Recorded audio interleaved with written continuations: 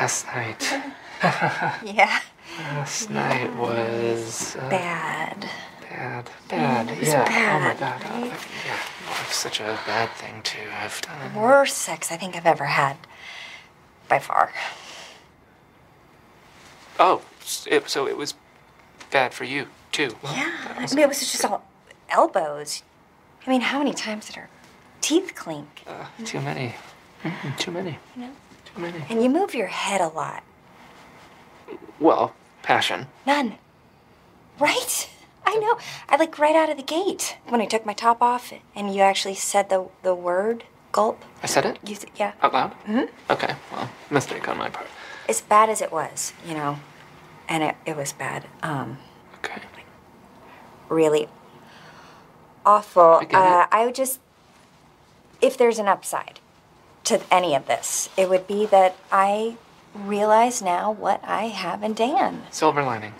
So that's nice. Listen, I can't do this anymore. So I just want to, if we could just close the deal, be done with it, and if it's okay with Dan, it's fine with me. So. Good. Okay. Okay, so I will come back and get my stuff when you're gone. No, I'm just gonna get to the door. I was born in Rome anyway, so...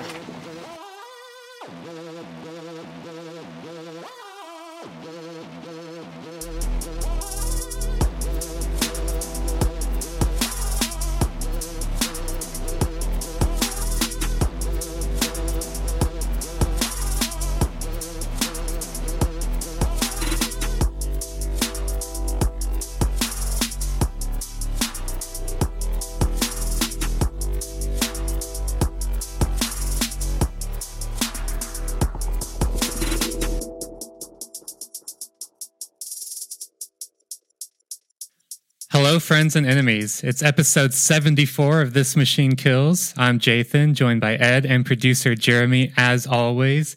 And in our mission here on TMK to analyze capitalism and technology, first and foremost from the experiences and point of view of workers, we would be severely negligent if we ignored a crucial form of labor that people across the political and social spectrum too often pretend does not exist, unless, of course, they want to condemn it. And that is sex work, right? So rather than like me and Ed trying to tell you about sex work, we're going to bring in someone who actually has that experience, right? And actually knows the industry way better than we do. So we are happy to be joined by Liara Rue, who is a sex worker, an activist, and an author of a new forthcoming book called Whore of New York, Confessions of a Sinful Woman.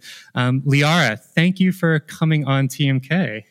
Yeah, my pleasure. Happy to join. Yeah. And so, I mean, in addition to actually being a sex worker and having that industry experience, you also lived and worked in Silicon Valley for a while, which is like, that is the perfect TMK intersection right there. Yeah. It really is. I worked as a programmer in tech at some terrible startup for like 6 months before deciding I really hated it and quitting to join the way less misogynic industry of sex. What got you to do the tech in the first place? Did you grow up in the Valley beforehand? Did you come from a background that was related to tech at all? Yeah, both of my parents actually were engineers. So my dad and my mother both were doing basically electrical engineering, and my dad also did programming as well. My mom actually also worked in tech briefly and then had also decided to quit because it was really misogynistic. And I didn't believe her at the time. I was just sort of like, no, I believe in the meritocracy, right. Little shithead. And then I tried it out myself and also had to tap out. if you can do it without naming the company, what was the thing, I guess, that made you leave in general? Was it just how unbearable the work was, or the working conditions? So the work itself is fine. I actually really love programming. It's really satisfying being able to solve problems in that way for me. But I think just being around people that I look very young, and at the time I looked even younger. And I think people really just saw me as this young woman who didn't know what she was doing. And I kept getting shoehorned into doing things more like customer support instead of really being trained and taught about, how to actually use the code base at the company that I was working at. It was a very small startup, so I think stuff like that just ends up happening. I had a friend that was working as a dominatrix, very Bay Area, and she seemed way happier. So I just decided to try it out. Yeah.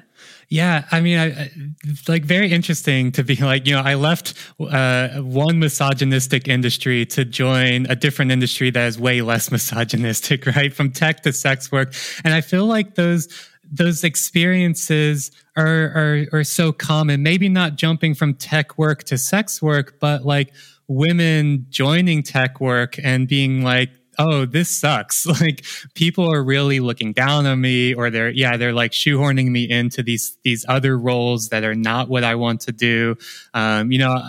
There's like been this growing body of memoirs about this from people like, friend of the show, Wendy Liu, who wrote a great book, Abolish Silicon Valley. Anna Wiener's Uncanny Valley is about this, right? Like it seems like you definitely fit into this kind of growing group of women who are like, I joined tech work because I believed in the meritocracy and I really liked these, this problem solving aspect, but then was like driven out by the actual culture itself.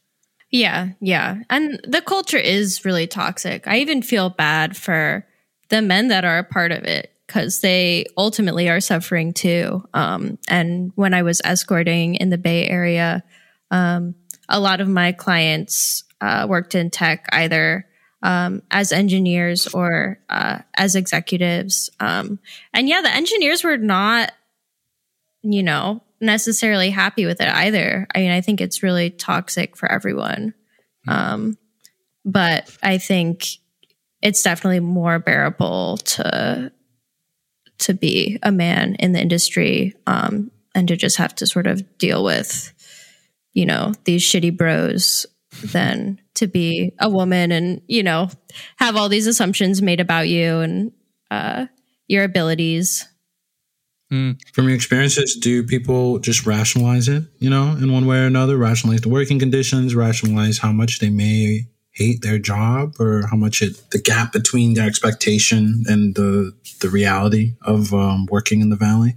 Yeah, I think there's a really widespread of, people that are super enthusiasts about the companies that they work for. I think especially people I know that moved to the Bay Area and immediately went to work at a large startup like Google or Facebook. They do such a good job sort of trapping their employees on their campuses and getting them really, reliant on them basically for everything, for socializing, for food, for transportation. That a lot of these people just have no idea that there's any kind of social life outside of work. Mm-hmm. And they tend to be really enthusiastic about their jobs just because it's sort of like this like nanny state, where all of their needs are provided for. But they are really sad on a certain level. Like I had a lot of clients like that, and there was this sort of like ennui, but they didn't seem to connect that to their job necessarily. It was more of like, oh, I don't have a girlfriend, or like, oh, I don't, have a family, like that sort of thing. Yeah. But not connecting, okay, like my social like life and reality, is a consequence of my work conditions. Yeah, like, like they were trying to get all of their community essentially from a girlfriend almost, instead of realizing that like, oh, a part of a healthy social life is, you know, having community that's not just people that you work with. It's like people like in your neighborhood and people, you know, that you do things with, you know, that you see throughout the week, that you have mutual interests with, and having all of that be really utilized to keep you working as much as possible is really toxic. I do also have a lot of friends that are more self-aware about tech and really hate it, and often are just like trying to save as much money as possible so that they can just get a plot of land somewhere and retire and like, you know, do something that they actually enjoy and not have to keep working at one of these companies. But yeah, I mean, it's sort of sad, you know, I'll see a lot of them get sort of like roped into staying longer at companies because of these promises of equity, which eventually gets diluted, or they do their best to make it worthless in whatever way. Yeah, I just saw like on the news recently that the founder of TikTok, who's like a mid-30s billionaire, is like I'm retiring. Like, I'm done with this. Like, I made my billions. It's really stressful. And what he said is like, I just want to spend the rest of my life like reading and meditating. Like, that's all I want to do. I was like, yeah, man, that's what we all want to do. That's the promise of communism right there, of socialism, right? It's like, we don't have to become a billionaire to be like, yeah, man, like, I'm in my mid-30s. I did what I want to do. Now I just want to, like, you know, rear cattle in the morning, read in the afternoon, and critique after dinner.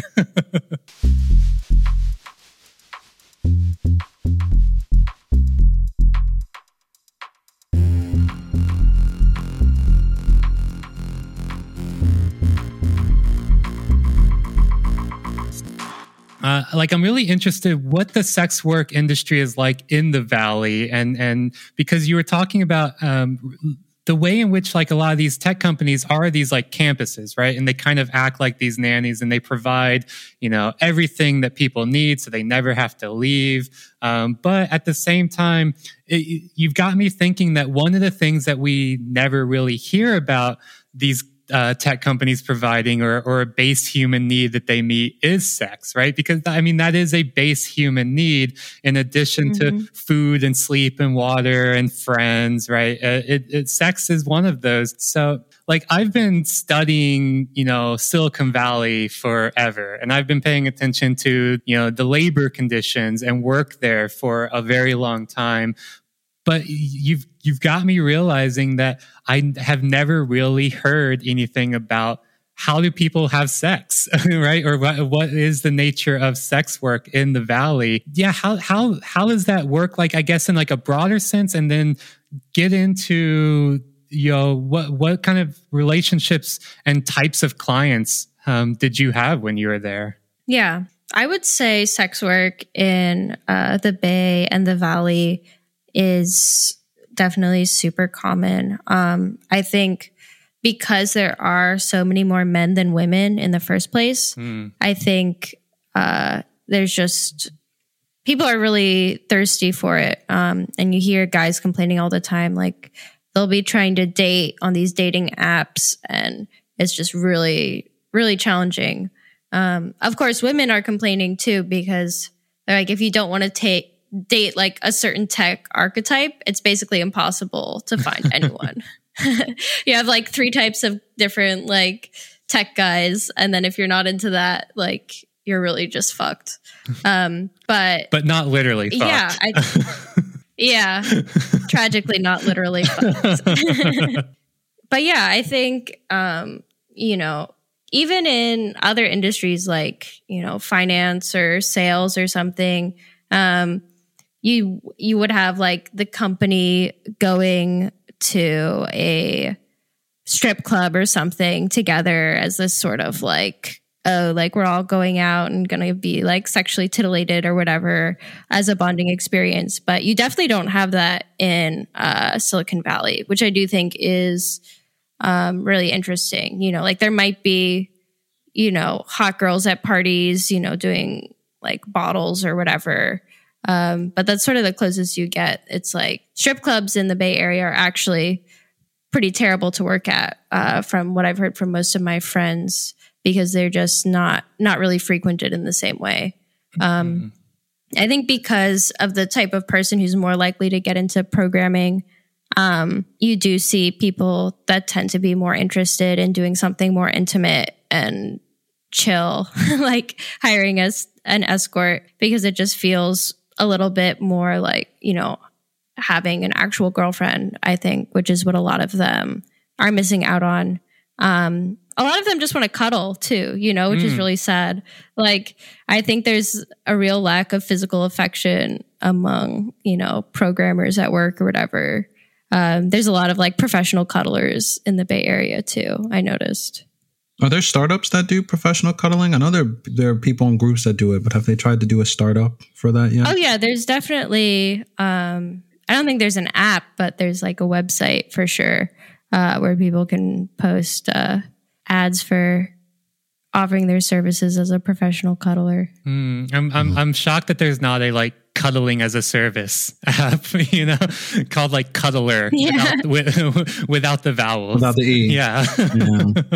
I could see that. Yeah, you're right. Like, the more you talk about it, the more I'm like, yeah, like weirdly the Valley does seem to be simultaneously chaste in this way.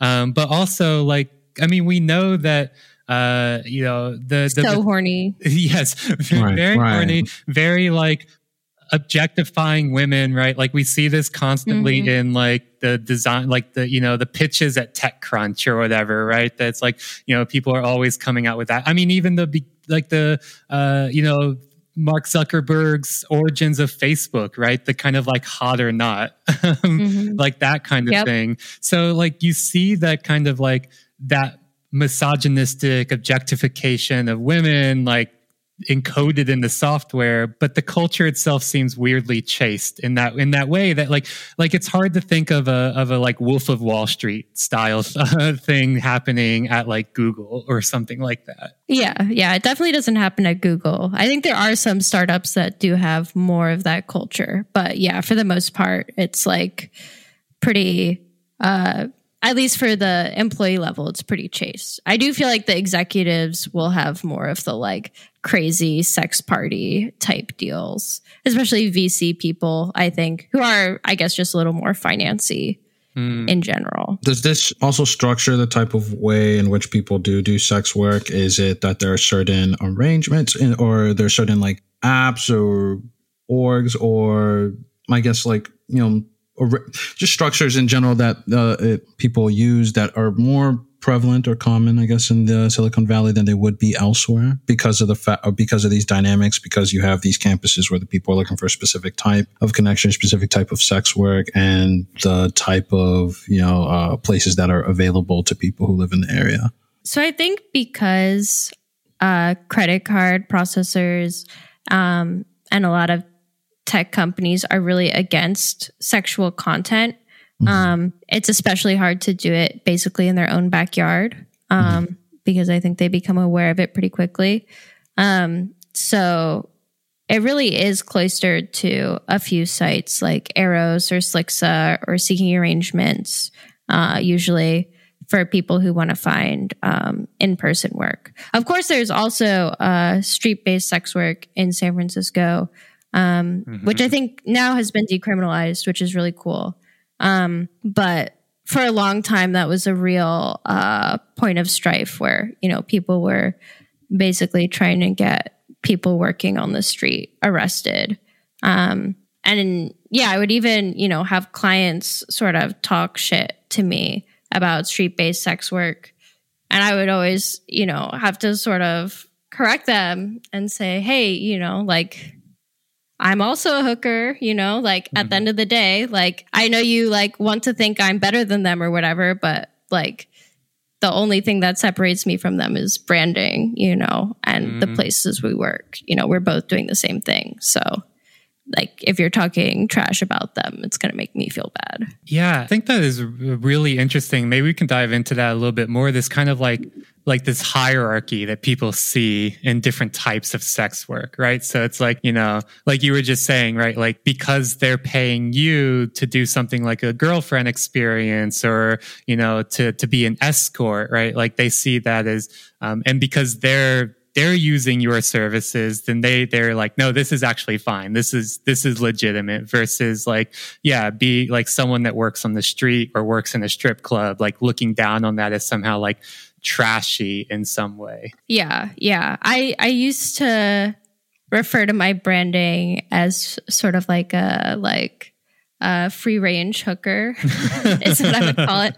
Like, oh, don't worry. Like, I'm happy, you know, everything's ethical. You don't have to worry about, you know, whether or not like I'm in a bad situation or not. Which I think, you know, it is a lot of what they're looking for. And I think, you know, a lot of Silicon Valley people do have this sort of intense obsession with ethics, you know, around food and, you know, even like clothes that they buy, but then they don't necessarily want to confront how the systems that they are creating are pushing people into situations where they're being taken advantage of, basically. The, was it FOSTA Act kind of changed access people had, being able to advertise for services. Has that limited your availability to be able to like advertise that way? Because of things like that, or has that not changed where your standpoint is? I know like street level, it's become different because a lot of times folks used like Craigslist and stuff like that. And then since that was that availability was taken away, and then social media and things like that were limited as well, has like websites that are owned by like MindGeek or other things like that also kind of stepped in and become a middle person as well? I don't know if I've seen anyone doing more advertising on anywhere like MindGeek. I think it's not necessarily the venue for that usually. I mean, most of their ads I think are, you know, like porn games or whatever that are just really spammy. I always find them really funny when I see them. I think someone keeps stealing my photo actually and like putting it in these like really terrible ads, and like every month or so I get someone like sending me a screenshot. They're like, did they pay you for this? Because I feel like they didn't pay you. And I'm like, yeah, like people just really like this one photo of me. I guess it gets a lot of clicks, so they keep using it to promote their weird like hot horny moms near you or whatever. Right. Or this game will make you come in 60 seconds. Yeah. Is there any recourse that you have for something like that? If your image, your likeness is being used in an advertisement on one of these sites, or is it pretty much just once it's there, it's there? I think there would be recourse if I wanted to put a lot of effort into stopping it. But I would basically have to call MindGeek and talk it out with them. I use a service that submits DCMA requests for me. And they said basically they couldn't really do anything about it, unfortunately, because the way MindGeek's ads are served, it was really complicated for them to figure out who to send the DCMA request to. So yeah, I would have basically had to spend hours on customer service complaining to them, basically, which I was just not really... I haven't been in the mood to do. Yeah. I've just decided that it's something sort of funny, like, oh, like I'm on these weird porn ads, whatever. But I mean, if someone was like, you know, really not into that, or like quit the industry and like wanted their face to no longer be out there, I can see it being like really traumatic and terrible. And it would make it extra shitty that you have to, you know, jump through all these hoops and waste a bunch of time to, you know, take something down that's exploiting your image. But that's pretty much MindGeek's whole money-making mechanism. So yeah, I was going to say, like, it seems very convenient that MindGeek is like, oh, actually, like the structure of our ads makes it really difficult for us to go after the people advertising, you know, i.e. the people paying us money. And actually makes it really hard for you not to be exploited, or for your images or your work not to be stolen. Yeah, I think That's pretty typical. I mean, I've had so much content uploaded onto their various sites at this point. I pay $250 a month actually for a service that goes around and checks to make sure that people aren't pirating my content, basically. Yeah, they're actively costing me money every month because they won't stop stealing my videos. Yeah, I was going to say, like, yeah, like it gets really expensive, right? Like you were talking about, if someone wanted to leave the industry and wanted to have all of that scrubbed, then the only recourse is basically to pay a really expensive service to go around and do all of this for you. And you're saying like, yeah, like you the way you're saying is like you basically have a subscription. You're paying rent every month to some service, not to scrub your image, but just to make sure people aren't pirating and stealing your content and your work. Yep.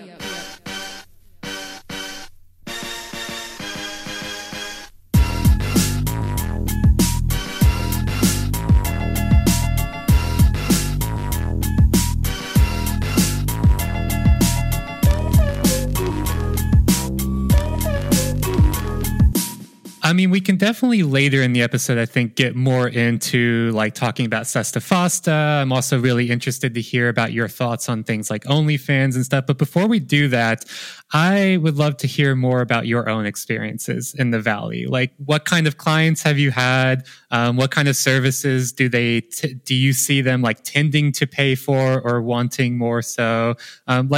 I want to learn more from your point of view about like what it is like to work in the Valley as a sex worker and with tech people as clients. Yeah. I mean, you kind of get a really wide spectrum of people. So for a while, my specialty was doing a lot of pegging. So that was very popular. But you really get everything. I think the most common for people in the Bay Area is definitely what we call GFE, or girlfriend experience, where it's just like, hanging out for a little bit and then, some sex that's pretty vanilla, and then like cuddling and then heading out. But yeah, they really want a lot of cuddling usually. I think that's something that's very different about my New York clients, is that like I definitely have New York clients that are into cuddling, but they're way more likely to be like, oh, I want to see you like during my lunch break, and then like head back to the office immediately. Like after I come, like I'm just gonna hop in the shower and go. Whereas I feel like in the Bay Area, people are really like, oh, like I want to just like cling to you, and like when you leave, I'm gonna like not really let go of your hand. Like, yeah. Hold on, you're humanizing these people now. We can't have any of that. I mean, it's you do feel bad for them, especially like, you see the way some of these people are living. I mean, I think the best part of my book actually is this one scene where I talk about one of my earliest clients who was a Google employee, and just like, I mean, his apartment, he was like in his 30s, but he looked like he was like a teenage boy. Like he had a towel that had like, brown stains on it, like in his bathroom, that, like looked like it had never been washed. And I'm like, like he was trying to make it nice. Like he had like a dying house plant, and like, he had like really nice speakers. Right. But like, I'm just like, hire like a housekeeper. Organic. Like if you can't, if you never want to wash anything, but yeah, just like really, really sad. A lot of like really abysmal hygiene too. Like I think that was just people not taking care of themselves. Yeah, like not taking care of themselves at all. Like that no one ever taught them, and like, yeah, like just not cleaning in areas that, you got to wipe and sanitize. Like I was reading, some Twitter thread about people finding these like Reddit relationship posts about people not wanting, like their husbands like not wanting to like wipe their ass after they poop because they think it's gay. And people were just like, oh, this doesn't happen. I'm like, oh no, this definitely does happen. This 1000%. 1000% happens. Like I tragically know this from experience. Fellas, is it gay to wipe your own ass? No, that reminds. Yeah, I mean, the only sort of, I guess, related experience I can say with that is like, I remember when my friend introduced me to bidets, and then I became a shell and tried to introduce other people to it. And a lot of people would be like, why do you want like water squirting up your ass? And I was like, dude, come, like, what are you, like not understanding or thinking through the hygiene of it. Right now it's like, you wouldn't, but I don't know. And I can see that definitely, like Jeremy said, that at least he knew what the end of the towel was for his ass. And I definitely feel like there are a lot of people also, in general, but also in Silicon Valley, I think it's interesting. I wonder if that is something you also see in New York, just people who either they are not socialized to really know how to take care of themselves, or maybe they're just like pushed so much that they just care to. Because it sounds like that what that dude's that Google employee's house also is like an archetype, maybe lines up with like some of the other stuff we're talking about, where it's like, okay, he has nice speakers, but like the living stuff in his house is dying and he's not taking care of himself. Yeah, there's some of that in New York, but I think often it's people that are pushed too hard and just don't have time. There are definitely some people who just straight up, don't know how to flush the toilet or whatever. I mean, the joke is right that like a lot of tech is like, there was this thing. I remember a headline.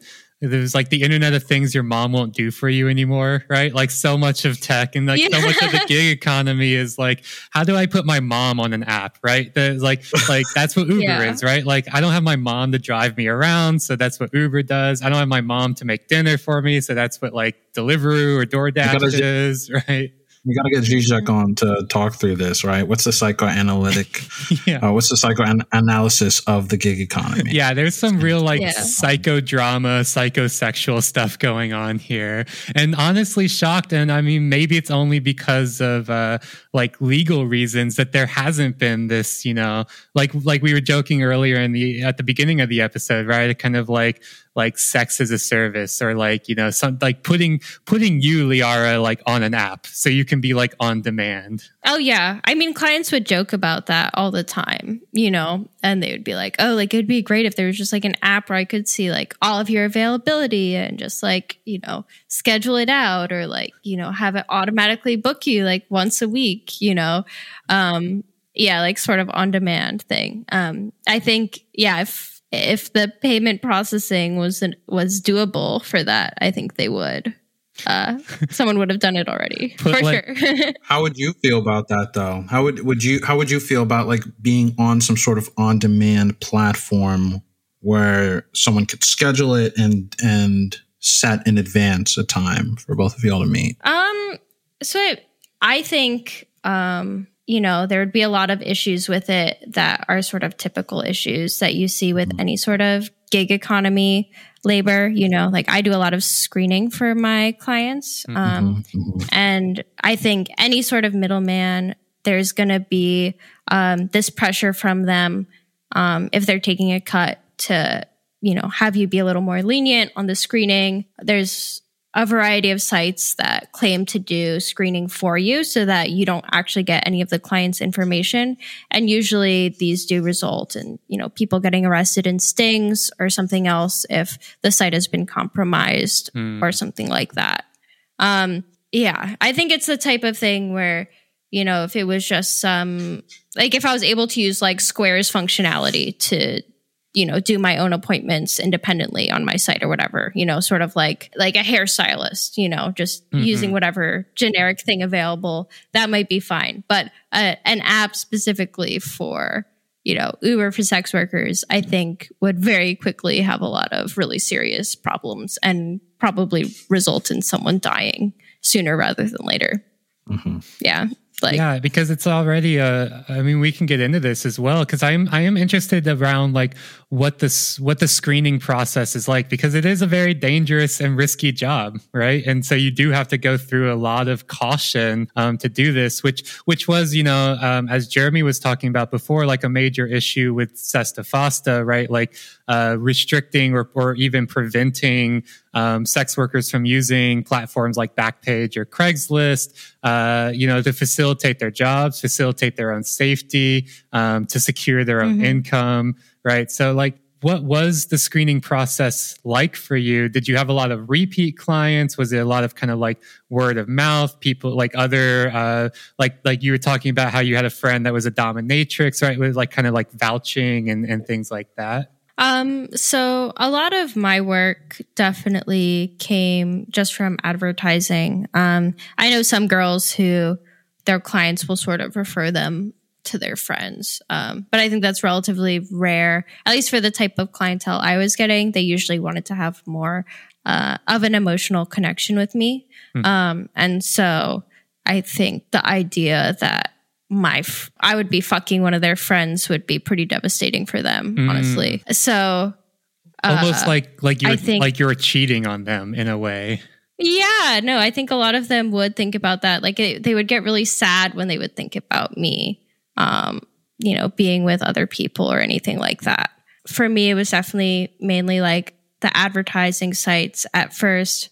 And then I set up like a Twitter and Instagram, and they ended up doing pretty well. And I think a lot of the industry has sort of transitioned to social media for advertising. And it's, always this delicate dance of making it obvious that you do sex work, like having certain signals in your bio or whatever that make it clear that you do sex work without explicitly saying that you do it, because it's just extremely likely that your account will get shut down if you make it too obvious, or if God forbid you explicitly, say like, hey, you can fuck me for X amount of money, then you're basically instantly going to be booted. Sesta Fosta, I think, was really very devastating for a lot of sex workers, because it really made it so that people couldn't screen clients as easily. Like if you really look at it, Sesta Fosta, was supposed to be about people being trafficked, but in the language of the bill, it was just straight up about prostitution, which I went to lobby for the sex worker lobbying day after Sesta Fosta passed. And a lot of the people who voted on it, like I was in Nancy Pelosi's office talking with some of her aides, and they were like, yeah, we heard about this, but we thought it was literally a trafficking bill, not a prostitution bill. It really destroyed people's ability to screen, because when you have someone contacting you over the internet, you're able to collect information about them. Like I was very lucky and able to collect a lot of information because I had a lot of demand. So I would always get people's full name, usually their phone number, to confirm that their full name was the one they were giving me. And then I would be able to run them through. I eventually hired someone to do my screening for me, and she would, run them through criminal databases to make sure, that they didn't have, any sort of violent crime charges, or any blacklists from other providers, basically. And then often I would ask for references as well. So they would have to send me other girls that they had seen, basically, who would then vouch for them and say, yeah, like he's fine. He's not, going to be violent or anything like that. For me, it was pretty stringent for sure. You'll also be able to talk about, this sort of move to use trafficking language to try to pull people in to support bills that end up just cracking down on prostitution and sex workers. And we saw it most recently also with like the push with the Model Hub campaign that culminated in the payment processors cracking down more and pushing Pornhub and the MindGeek entity to pull back, providing support through, I think, MasterCard and Visa. Josh Hawley's bill, or attempt to introduce a bill in Congress, under the guise of stopping sex trafficking, that would essentially just crack down on sex workers and creators on these porn websites. Like how far back does this language or this move to try to associate it with trafficking or to present it as an anti-trafficking push go? Or how consistent have you also seen it in the past few years as you've been, organizing? Yeah. So there was a really big push by Christian groups and, radical feminists of the negative sort, to really start pushing the trafficking narrative in the early 2000s, really. I think there was actually some large conference of basically like sex negative people who all got together and were like, we really need to brand this as trafficking if we want to, stop it. And of course, the two different groups have their own personal ideological reasons for not wanting sex workers to be around. But I mean, sex trafficking is objectively bad, like no one wants someone, I guess, maybe the Epsteins of the world want people to be sex trafficked, but yes. like most non-sociopaths are against sex trafficking. And so, like people are like, oh yeah, especially if it's branded as child sex trafficking, which Sesta Fosta, I believe, was very heavily pushed as a anti-child sex trafficking law. Yeah, so they've sort of been very successful in branding, in-person sex work as being trafficking, and now they're really pushing to have porn in general being branded as trafficking. And you sort of see that with Rashida Jones' documentary she did about porn, where she basically took people in really shitty conditions and interviewed them and made the whole industry look terrible. When in fact, you can probably do that with literally any industry and take, people in like the worst situations and make the entire industry seem pretty bad. Not to say that porn doesn't have its problems. Of course it does. And of course there are exploitative power structures in place, but a lot of those are aided by laws like this that prevent people from having more of an ability to organize or, just do their jobs without the government coming in and trying to really control the way that they work. Yeah. Yeah, I think my go ahead. I was going to say, I think it gets back to a thing that we were talking about. The way I kind of framed it at the very beginning as well is that sex work does seem to be at the middle of this overlap between, the Josh Hawleys of the world, these kind of conservative ideologues, the SWERFs, right? The sex worker exclusive, radical feminist. But also like we see it a lot with a lot of like leftists as well, who are like, sex work is inherently like alienating and exploitative. And it's like, yeah, buddy, all labor is inherent under capitalism, is inherently alienating and exploitative.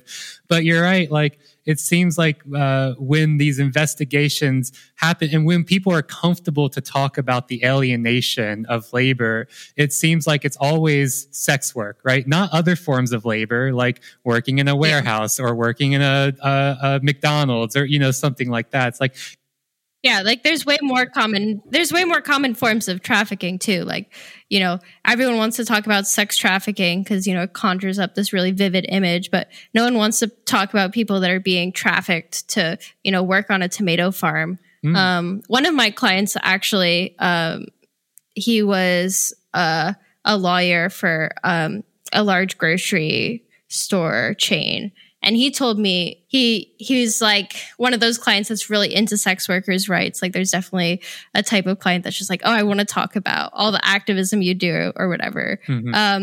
But we were talking about the branding of sex work as trafficking.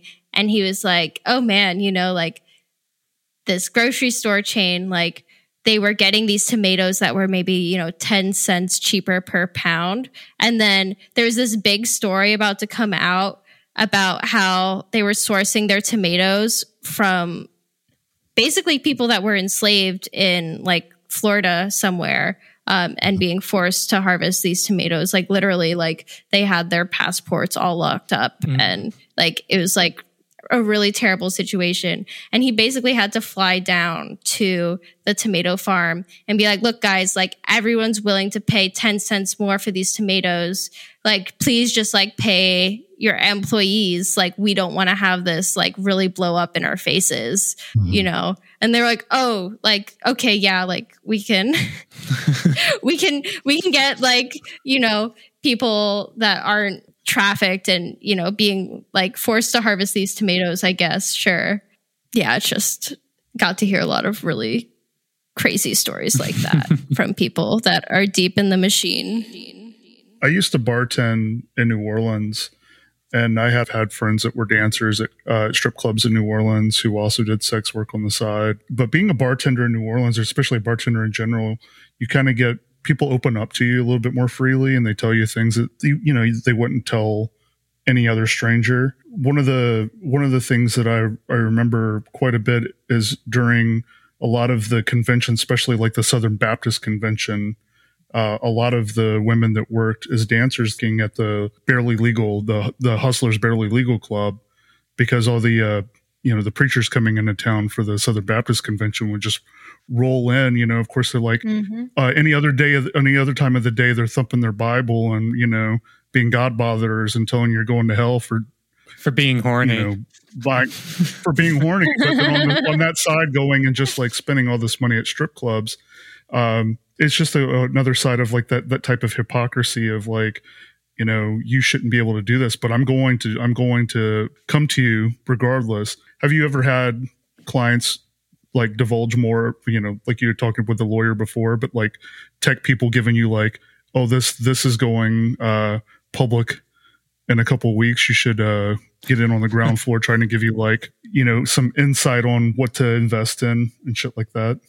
Oh yeah, people definitely gave me insider trading information. I never acted on it because I was just like, I don't want to deal with this.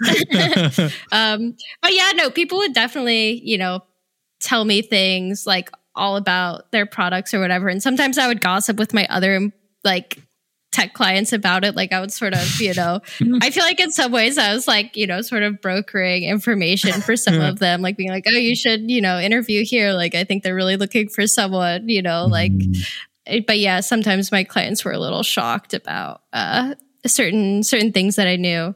But yeah, there would also be people who, were sort of confronting the fact that, their job was pretty fucked. Like I had, a client that was an executive at a really major tech company. He was like a corporate lobbyist, basically. We were like in some like fancy hotel room, like smoking weed in a bathtub, and he got really, really stoned. And he was just sort of like talking about how like he never imagined that he would be like using law in such a way to like make things worse for other people just so that his employer could like make more money. I was just sort of like nodding, like you're like, okay, man, like yeah, like how does that make you feel? Like sort of therapist-y. And he's like, wow, that just sounds really fucked up, doesn't it? And I was just like, yeah, that does sound fucked up. Like that absolutely sounds really fucked up. Like that's pretty shitty. Men would rather get high in a bathtub with an escort than hire a therapist. Honestly, though, there would be some clients where I was like, maybe you should see a therapist, man. Like I think it would be good for you. And they'd be like, oh, like I could never talk about my feelings with someone that I'm not sleeping with. I was like, whoa, like that in of itself is just like a lot to unpack. But you definitely got to see, a therapist if you're going to close yourself off to everyone like that.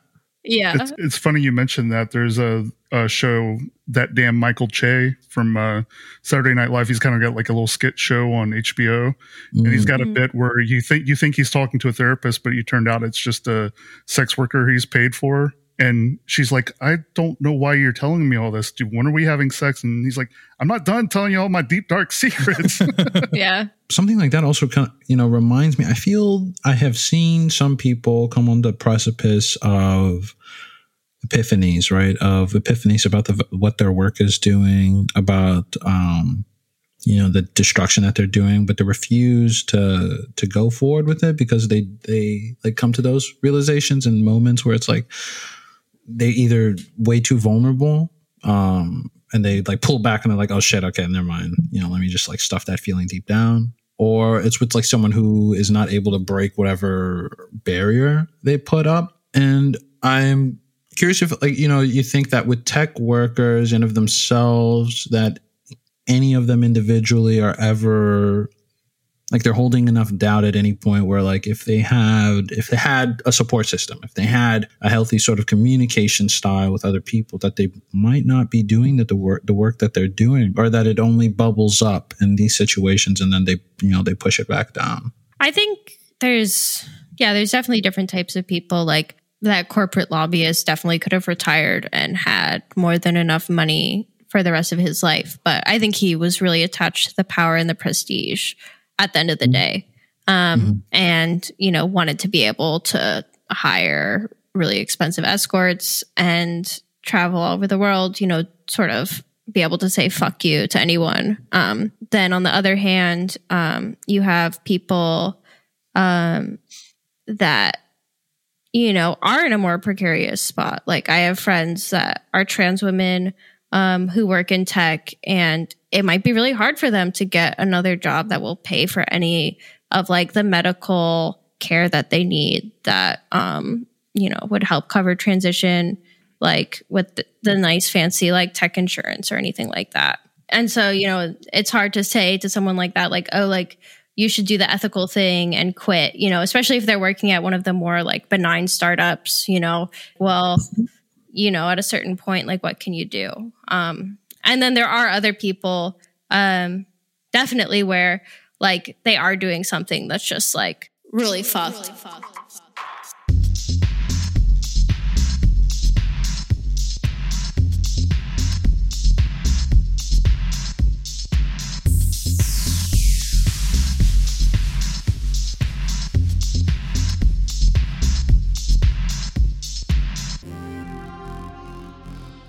I wanted to also ask your view around platforms like OnlyFans and Patreon and these kinds of things that are, like providing a different way of doing sex work, right? Of like selling that content. You also mentioned, on having these kind of like signals on social media that are like, hey, like I do sex work without coming out and being like, here's my prices, here's my services, here's the number to call me on. It seems like OnlyFans, like having an OnlyFans is one of those big kind of signals. But of course, there's also like all these problems with OnlyFans, right? And like, it's another middleman that's taking a huge percentage and a huge cut. So I wonder, like, do you or have you used OnlyFans? Like, what's your kind of view of things like that? So OnlyFans was started by the same person who started the site MyFreeCams.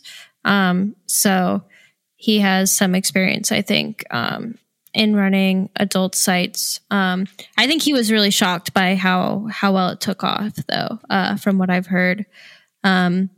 Honestly, the percentage that OnlyFans takes is really reasonable compared to what a lot of other adult content sites take. For example, ManyVids, another very popular site, takes a 40% cut. Jesus. Which is really, that's a lot. So OnlyFans only takes 20%. And probably 11% of that is just going to their payment processor.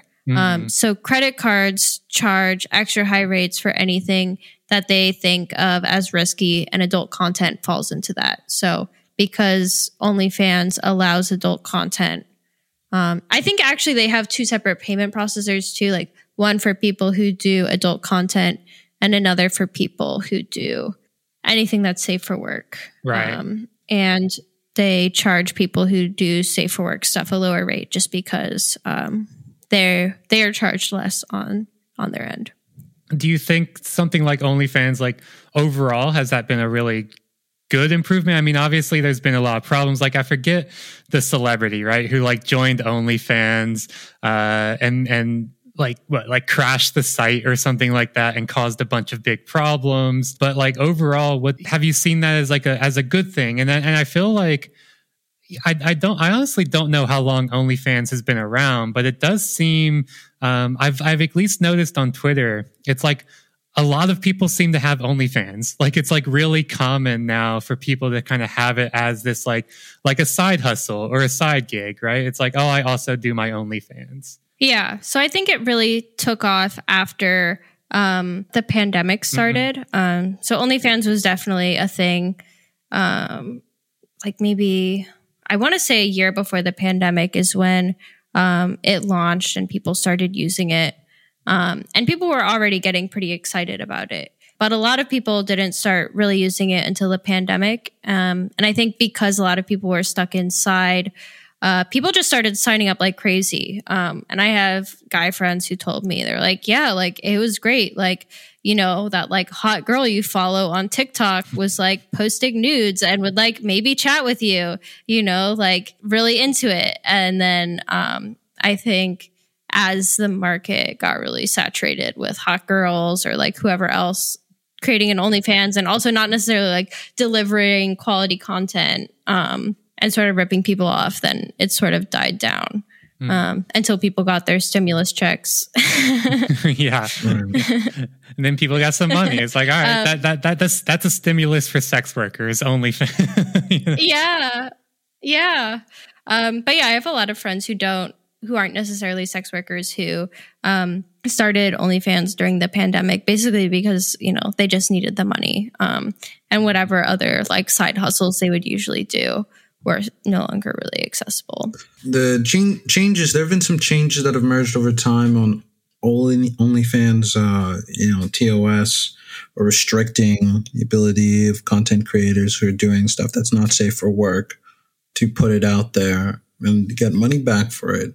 Are these changes motivated by the similar far right-wing campaigns that focused on Pornhub, or are they more so motivated by the sense of the founders of the team or the executive leadership or team of how things are changing in the regulatory landscape, or is it something else entirely? I think it's all kind of affecting it. I mean, so the far right people end up usually having a lot of legislative power. They're able to lobby pretty effectively often and are pretty good at mounting really intense campaigns against companies, putting a lot of pressure on them. So that's a big thing. And then, yeah, as these companies are they sort of have to keep an eye out for new legislation. Like I know a year before SESTA FOSTA passed, people sort of could sense that it was coming, and a lot of tech companies started cracking down, like even before the specific law was written, because there was just sort of something in the air, and people could tell that there was about to be a crackdown on adult content and make everything a little more restrictive. Yeah, I think it's a combination of everything. And then, of course, credit card processors also, they're probably the weakest link, honestly. They're very susceptible, like Visa and MasterCard pulling out of Model Hub. It's because it's, no law has to be passed. These organizations, far-right organizations, often just need to pressure credit card companies by saying, oh, like Visa and MasterCard support sex trafficking. Mm-hmm. And then if they just shout that loudly enough on enough like television channels, then often, they can be pressured into pulling out of whatever site they're on. Yeah, for listeners you might not know, the Model Hub also campaign, or the campaign, partly organized by this group, Exodus Cry, which is a far right-wing group, and it organized, a campaign that was associating Pornhub strictly with sex trafficking, right? But also consisted of collaborations with Josh Hawley and trying to craft legislation or advise him on legislation, right? And then I think one big push that came was these series of columns or op-eds from Nicholas Kristof in the New York Times, right? That were focusing in on teenagers whose videos had been put onto Pornhub and were pretty much unable to be removed, in addition to the prevalence of underage content on there. And that, I think, was sort of the perfect distillation of what Exodus Cry talks about, right? The idea of pornography being an inherently immoral an unjustifiable thing, but you can't immediately say we have to ban porn. So you talk about circumstances where people are unable to remove themselves from pornography websites, or you talk about sex trafficking, right? And I think that has been it seems like that has been a huge push also in shifting the landscape shifting, like, the pressure onto these payment processors, shifting the payment on legislators, shifting the payment and shifting the discussion in the way that people talk about this in public in general, right? Yeah, moving the Overton window is definitely something they've been really focused on. And yeah, another big thing is people in the industry really hate Pornhub. I mean, they make, or now I think it's verified content only, but they and MindGeek's collection of tube sites for a long time made all of their money basically from pirated content. And so, it's really hard it's a really tricky situation to navigate. I remember I got a lot of interviews around the time of the Model Hub stuff, and people were asking me, are you pro Pornhub? Do you think they should not be shut down? And I'm like, well, I have also been, victimized by Pornhub, they have, literally profited off of pirating my content.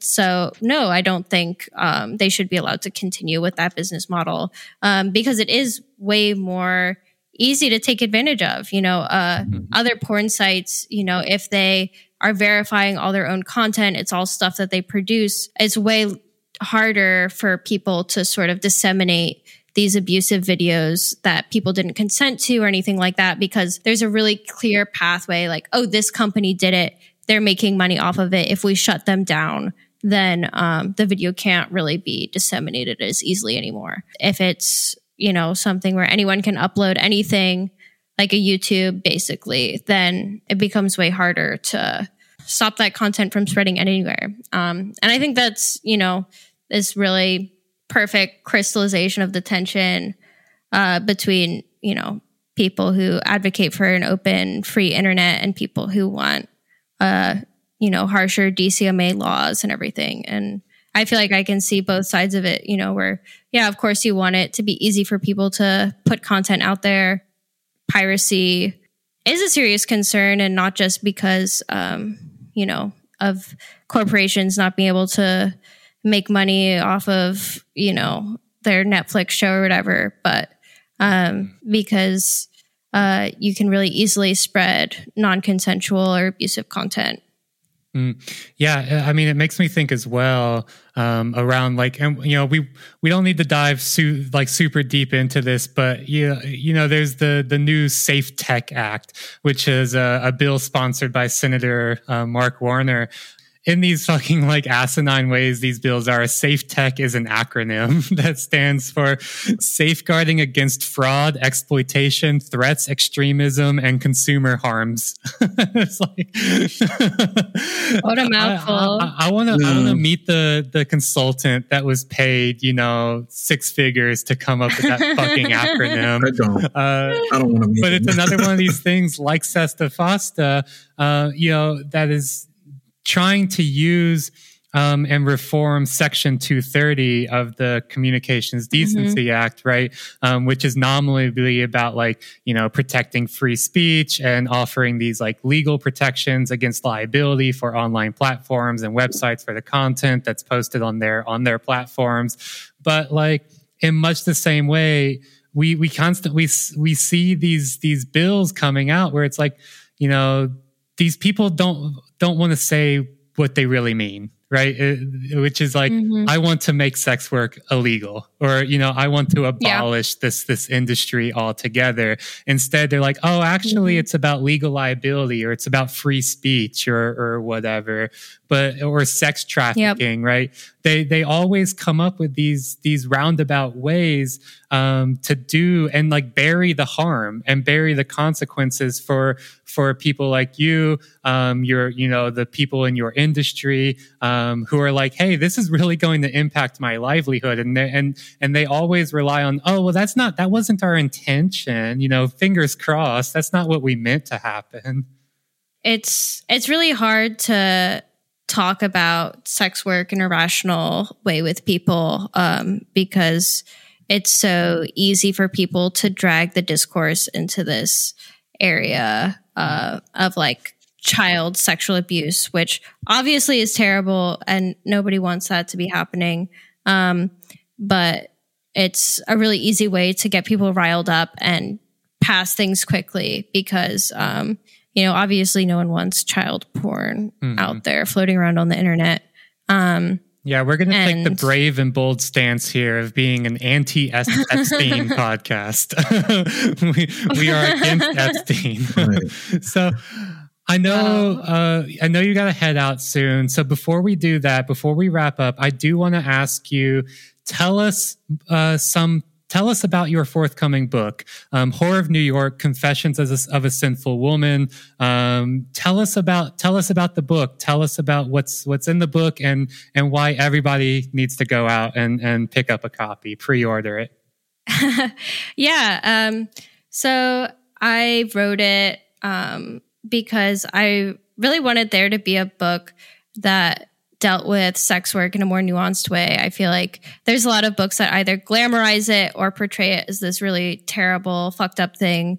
So I wanted to write a bit about, why I decided to go into the industry, like my motivations for getting into it, and just explore how it's, like any other industry, there's really terrible exploitative parts.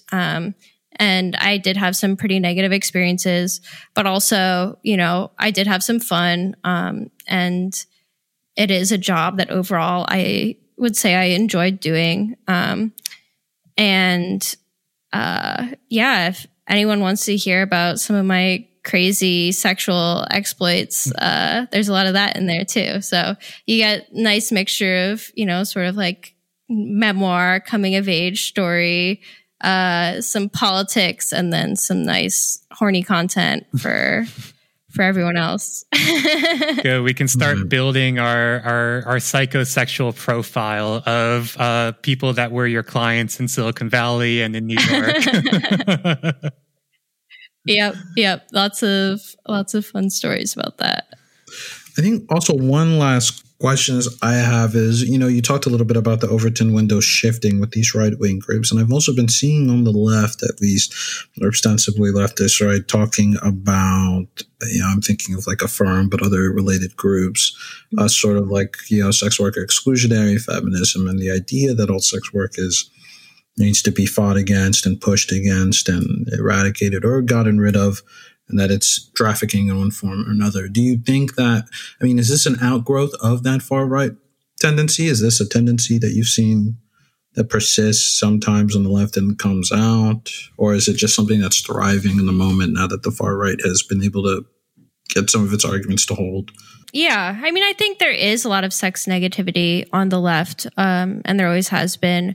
I think especially people that have experienced sexual trauma, I see a lot of women who, have felt coerced into having sex react really strongly to sex work. And there are a lot of sex workers that are, under communism would want to see it abolished. Right. And I totally get where they're coming from. For them, it's something that is really traumatic and they have had an overwhelmingly negative experience with. And it's hard for them to imagine people doing sex work in a way that feels consensual.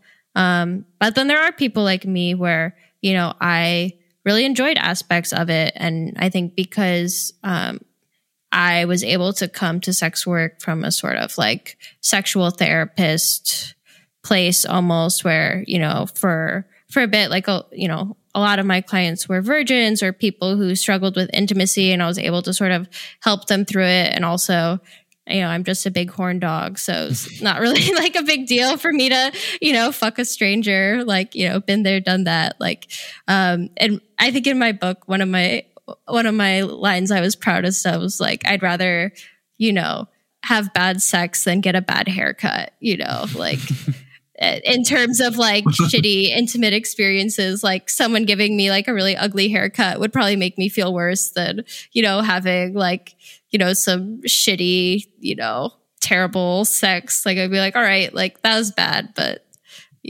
whatever.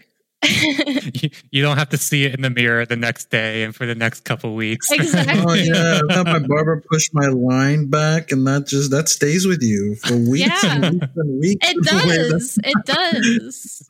Yeah. Whereas like, if you're like, well, I didn't get off, and like that was kind of awkward, and like maybe they said some weird shit that I was like, like, you know, you can sort of move on. You're like, all right, like we're going to move past that. But I know for some people, you know, sex is way more intimate and intense. But yeah, no, I think it's, you know, for people that were like, sex is really precious and they can't imagine sex not being precious for everyone. I can totally see why sex work would be like this, you know, awful thing. But, you know, for someone who doesn't think of sex as being necessarily precious or super spiritual or something, just like, you know, fun activity, it's just different for me, I think. Great. Well, thank you so much, Liara. This has been a really, really awesome conversation. And yeah, I want to thank everybody for listening. Again, we'll throw links in the episode description for Liara's book, and also Liara's Twitter. You should definitely follow Liara, at Liara Rue. And, and everybody, thank you for listening. You can find us at patreon.com/thismachinekills, where we are also, you know, we'll giving you another episode every single week over there. And we've got a good one coming up for this premium episode. So until then, thank you for listening, and we will see y'all then. Later. Adios.